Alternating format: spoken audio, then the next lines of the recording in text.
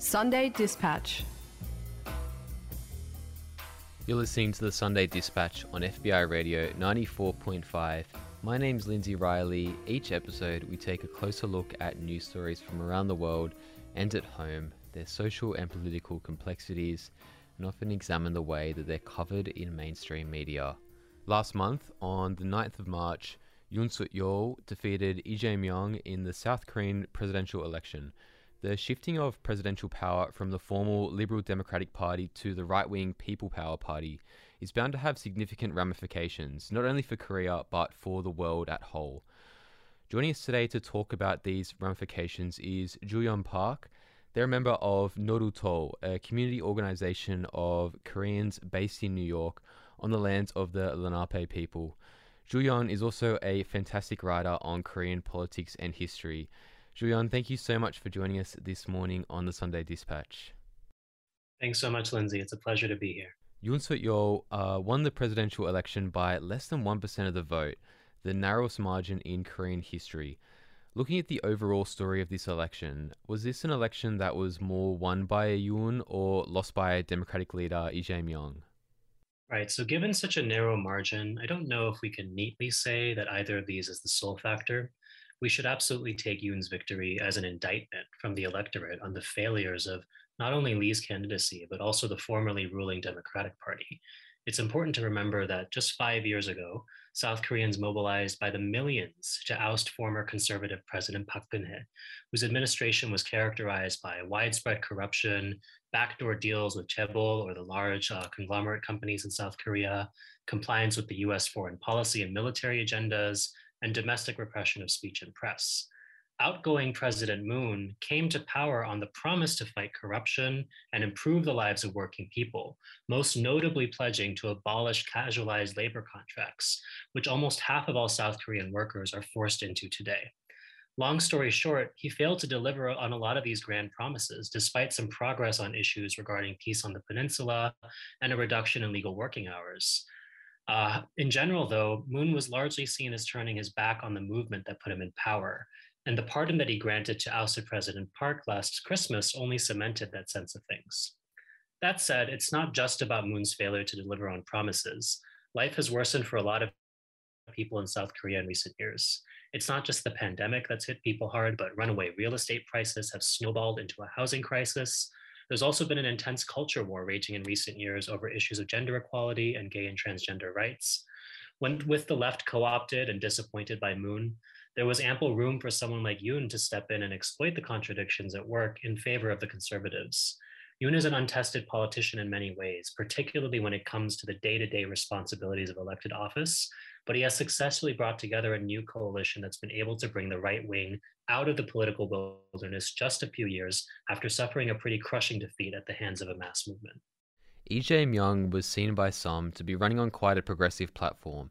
He proposed a universal basic income, the construction of 3 million new public housing units, and an increase on taxation on landowners. Yet he seemingly failed to mobilize enough popular support to win. Did Yee's vision fail to connect with voters, or do you think, Ju-Hyun, that they more rejected his Democratic Party due to disappointment with former President Moon Jae-in? Well, we did have more than 2/3 of the population turn out for the vote, so I'm not quite certain if we can say that there's been a complete abandonment from people with the liberal democratic style of governance. But I do think that what's at the crux of the outcome of this election is not only the disappointment over Moon's presidential term, but also quite significantly the failures of Lee to offer a platform that could adequately speak to the needs of South Korean people. UBI, 3 million new public housing units, raising taxes on landlords. This might sound impressive at first, but they actually fell way short of the demands that were being pushed by the South Korean labor movement leading up to the election. The Korean Confederation of Trade Unions, South Korea's largest union, was pushing a platform at the time for 50%, half of all national housing units to become public housing. Compared to that, 3 million new units is just paltry. Why build 3 million units when millions more potential units already exist? And on the matter of UBI, I think a lot of people were certainly taken with the idea, as have been a lot of people around the world, but UBI can't be floated as a cure-all for every social ill. South Koreans are dealing with overlapping economic crises right now. There's widespread casualization of labor. South Korea has some of the highest working hours and rates of workplace deaths and accidents among OECD nations. The housing crisis mentioned previously, 40% of seniors are living in poverty. Privatization in healthcare and education are increasing the burden on working families. And on top of that, young people are caught in a cutthroat job market where people are sometimes asked to present graduate degrees for entry level jobs that don't come with benefits or labor protections. So, next to all of that, the promise of monthly payments of several $100s to eventually someday be made in about a decade or so might sound like a joke to some people who are dealing with some real problems right now. And so I wouldn't say that Lee's vision didn't galvanize any voters. The election wouldn't have been as close as it was if it didn't. But I would say there was plenty of room for him to go even further and reach even more disaffected and disappointed people looking for real substantial changes. And instead, his campaign tried to play to the center. And well, look where we are now.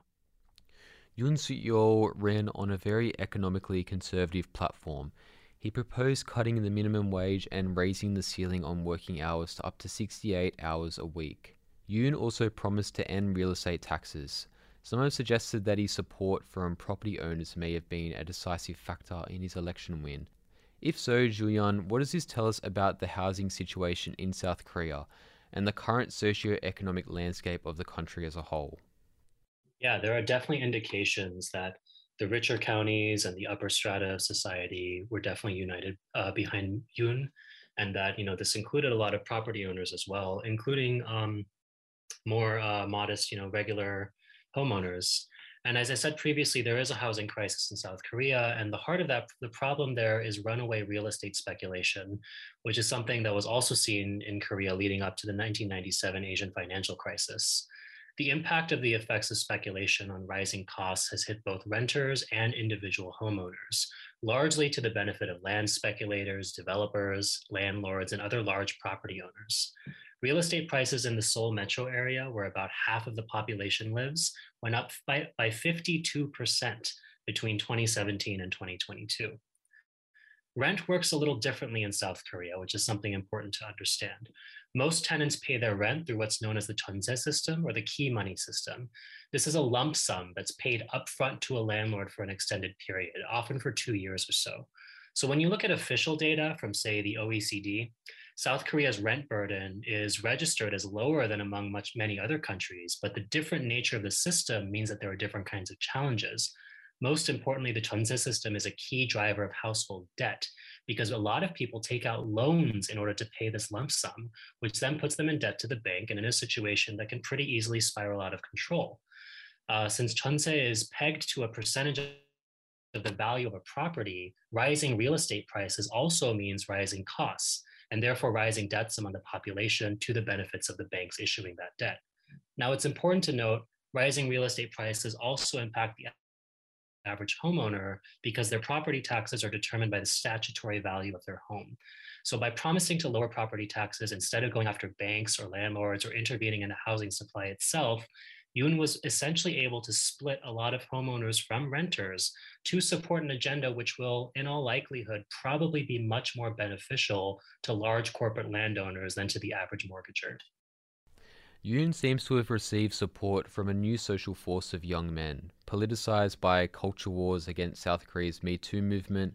During his campaign, Yoon himself wrote a Facebook post calling for the abolition of the Ministry of Gender Equality and Family. South Korea is hardly the first country to see an anti-feminist alt-right movement, but are there reasons why this has mobilized such a concerningly strong social bloc in South Korea in particular? That's a great question, Lindsay. Thank you, and I'll do my best to address that. So, South Korea, like most countries, has a long history of patriarchy that manifests in the present as economic, social, and political gender inequality. Me Too was especially visceral in South Korea because a lot of high profile men in politics, culture, and business were exposed for their long histories of sordid behavior. It also had strong support among a lot of younger women, particularly because sexual harassment has been a common experience for a lot of working women in particular. The fight against patriarchy in Korea is also part of the fight for women's rights as workers. I want to share some statistics. According to the OECD, women accounted for 63.5% of all part-time workers in 2020. 20.8% of all employment for women was part-time, compared to just 8.9% for men. Correspondingly, about 28% of women workers earned below the minimum wage, compared to 12.8% of male workers. The OECD further found that South Korea had the highest gender pay gap among its 38 member countries, and that South Korean women spend roughly 215 minutes a day performing unpaid labor, compared to just 49 minutes a day for men. So, what I want to emphasize is that Yoon's gender politics are also part of his labor politics. He's not just a pig to be a pig. His misogyny buttresses his anti worker positions and benefits the bourgeoisie in the sense that it splits the working class by stoking paranoia and chauvinism among men who've been led to believe that the source of their problems is reverse gender discrimination rather than capitalism. As I said, most South Korean working people are in crisis right now, and young people in particular are bearing the brunt of widening inequality. And while the Me Too movement had a lot to do with the way gender violence is weaponized against women as workers, it was also a very heterodox movement, as it has been in many other places. And many times it didn't connect the struggle for gender equality to the class struggle. So I'd say the battle ahead for South Korean feminists is to demonstrate that all working Korean people share a common oppressor in the capitalist class and in US imperialism, and that patriarchy in all its manifestations is a way for the ruling class to not only pit workers against each other, but also to render women and other people of marginalized genders particularly exploitable. Korea does have a long history of patriarchy, but history isn't destiny. And if the struggle for all progressive and revolutionary minded people is to transform reality, patriarchy is certainly part of that reality, which can be transformed and which must be. Really fantastic answer, yeah. And I guess we see with this issue and also with the housing issue, I guess the multiple crises stemming from neoliberal economics, not only in South Korea, but across the whole world in recent decades. I'm wondering also, I might be wrong on this, but is I guess the history of patriarchy in South Korea, is there any link to that? And I guess the militarism within South Korean society that's kind of been embedded by force, not particularly always by South Korea, by outside aggressors like the United States, kind of embedded throughout South Korea throughout its young history. Would that be a factor as well, potentially? I think that's absolutely a factor. When in any gender analysis of Korea, you must place it in the context of imperialism. You must remember that during the Japanese empires, Korea was the main source of women in the so-called comfort women sexual slavery system. When the US military came to occupy South Korea, they simply perpetuated that system by another name and readapted it to suit their own particular needs as an occupying power. And through this has been a reality of the military occupation throughout South Korea's very young history. Particularly starting in the 1970s, the South Korean government became very directly involved, actually, in the training and management of a large militarized sex industry that at certain points in the 1970s was one of the primary sources of foreign exchange for South Korea, which was then taken as tax money that was then further reinvested into South Korea's industrial development. So when we talk about gender equality, when we talk about the super exploitation of women in Korea, that is always a conversation that needs to incorporate the US military and the role of imperialism. Keeping on, I guess, a similar theme of imperialism, compared to former President Moon, Yoon Suk Yeol has made it clear his administration's attitudes towards North Korea will be based less on diplomacy and more on hostility. How dangerous could more open hostilities between the North and South be for the peninsula and I guess even for the region as a whole? When we think about what Yoon's election may mean in terms of what people are feeling about reunification, it kind of, for me, it goes back to the issue of the failures of the previous Moon administration, because they did come out with all these big promises about reunification, about continuing bilateral economic and cultural cooperation. And at every turn, they were impeded by the US in a lot of ways, which, refused to cooperate with the North's request to lift sanctions that are depriving its people of many basic necessities, and also used its administrative control of the demilitarized zone dividing Korea to block inter-Korean economic projects. So as things stand with the Yoon administration coming in, the real danger is escalating hostilities from the south towards the north. Yoon has expressed support for a preemptive strike on North Korea. He's called the diplomatic approach, quote unquote, pro-North, and also hinted that he's open to the formalization of a trilateral US, Japan, South Korea military alliance. even if that possibly leads to a return of Japanese soldiers to Korean soil.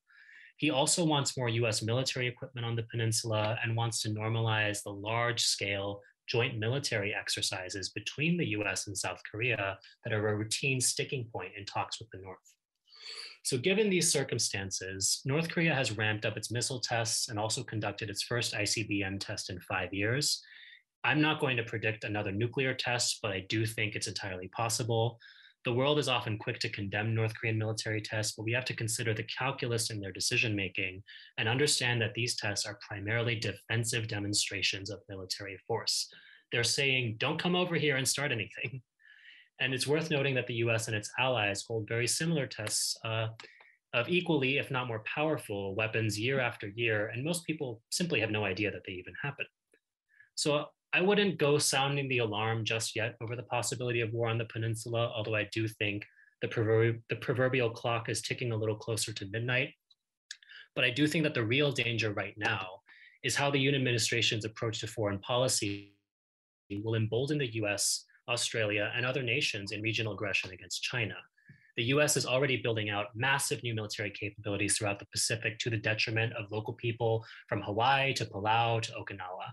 Australia itself is massively increasing its defense budget and capabilities as part of this drive for war. And if Yoon enters a trilateral alliance with Japan or joins the US's anti-China military alliances like the Quad, that will drastically change the US's calculus against China. The reason being that South Korea has 600,000 ground troops that operate under US command in wartime. If those troops can be deployed outside the Korean peninsula, that will mean a lot more fuel for what's already a tinderbox situation. Related to that, I would urge listeners in Australia to do everything you can to struggle at home, to divert funding away from the military, and make it politically toxic for your leaders to engage in xenophobia of any kind. If the US fights a war in the Pacific, you are going to have to deal with those consequences a lot more directly than Americans are. So struggling for peace and international cooperation over belligerence is absolutely in your interest as well. Absolutely. We've been chatting to writer and activist Ju-Hyun Park about the recent South Korean election. I'll put a link up to some of Ju-Hyun's writing, also a link to their group Norul, which is a really great source for following news and Korean history. Ju-Hyun, thank you so much for joining us this morning on the Sunday Dispatch. Thanks so much. Have a good day.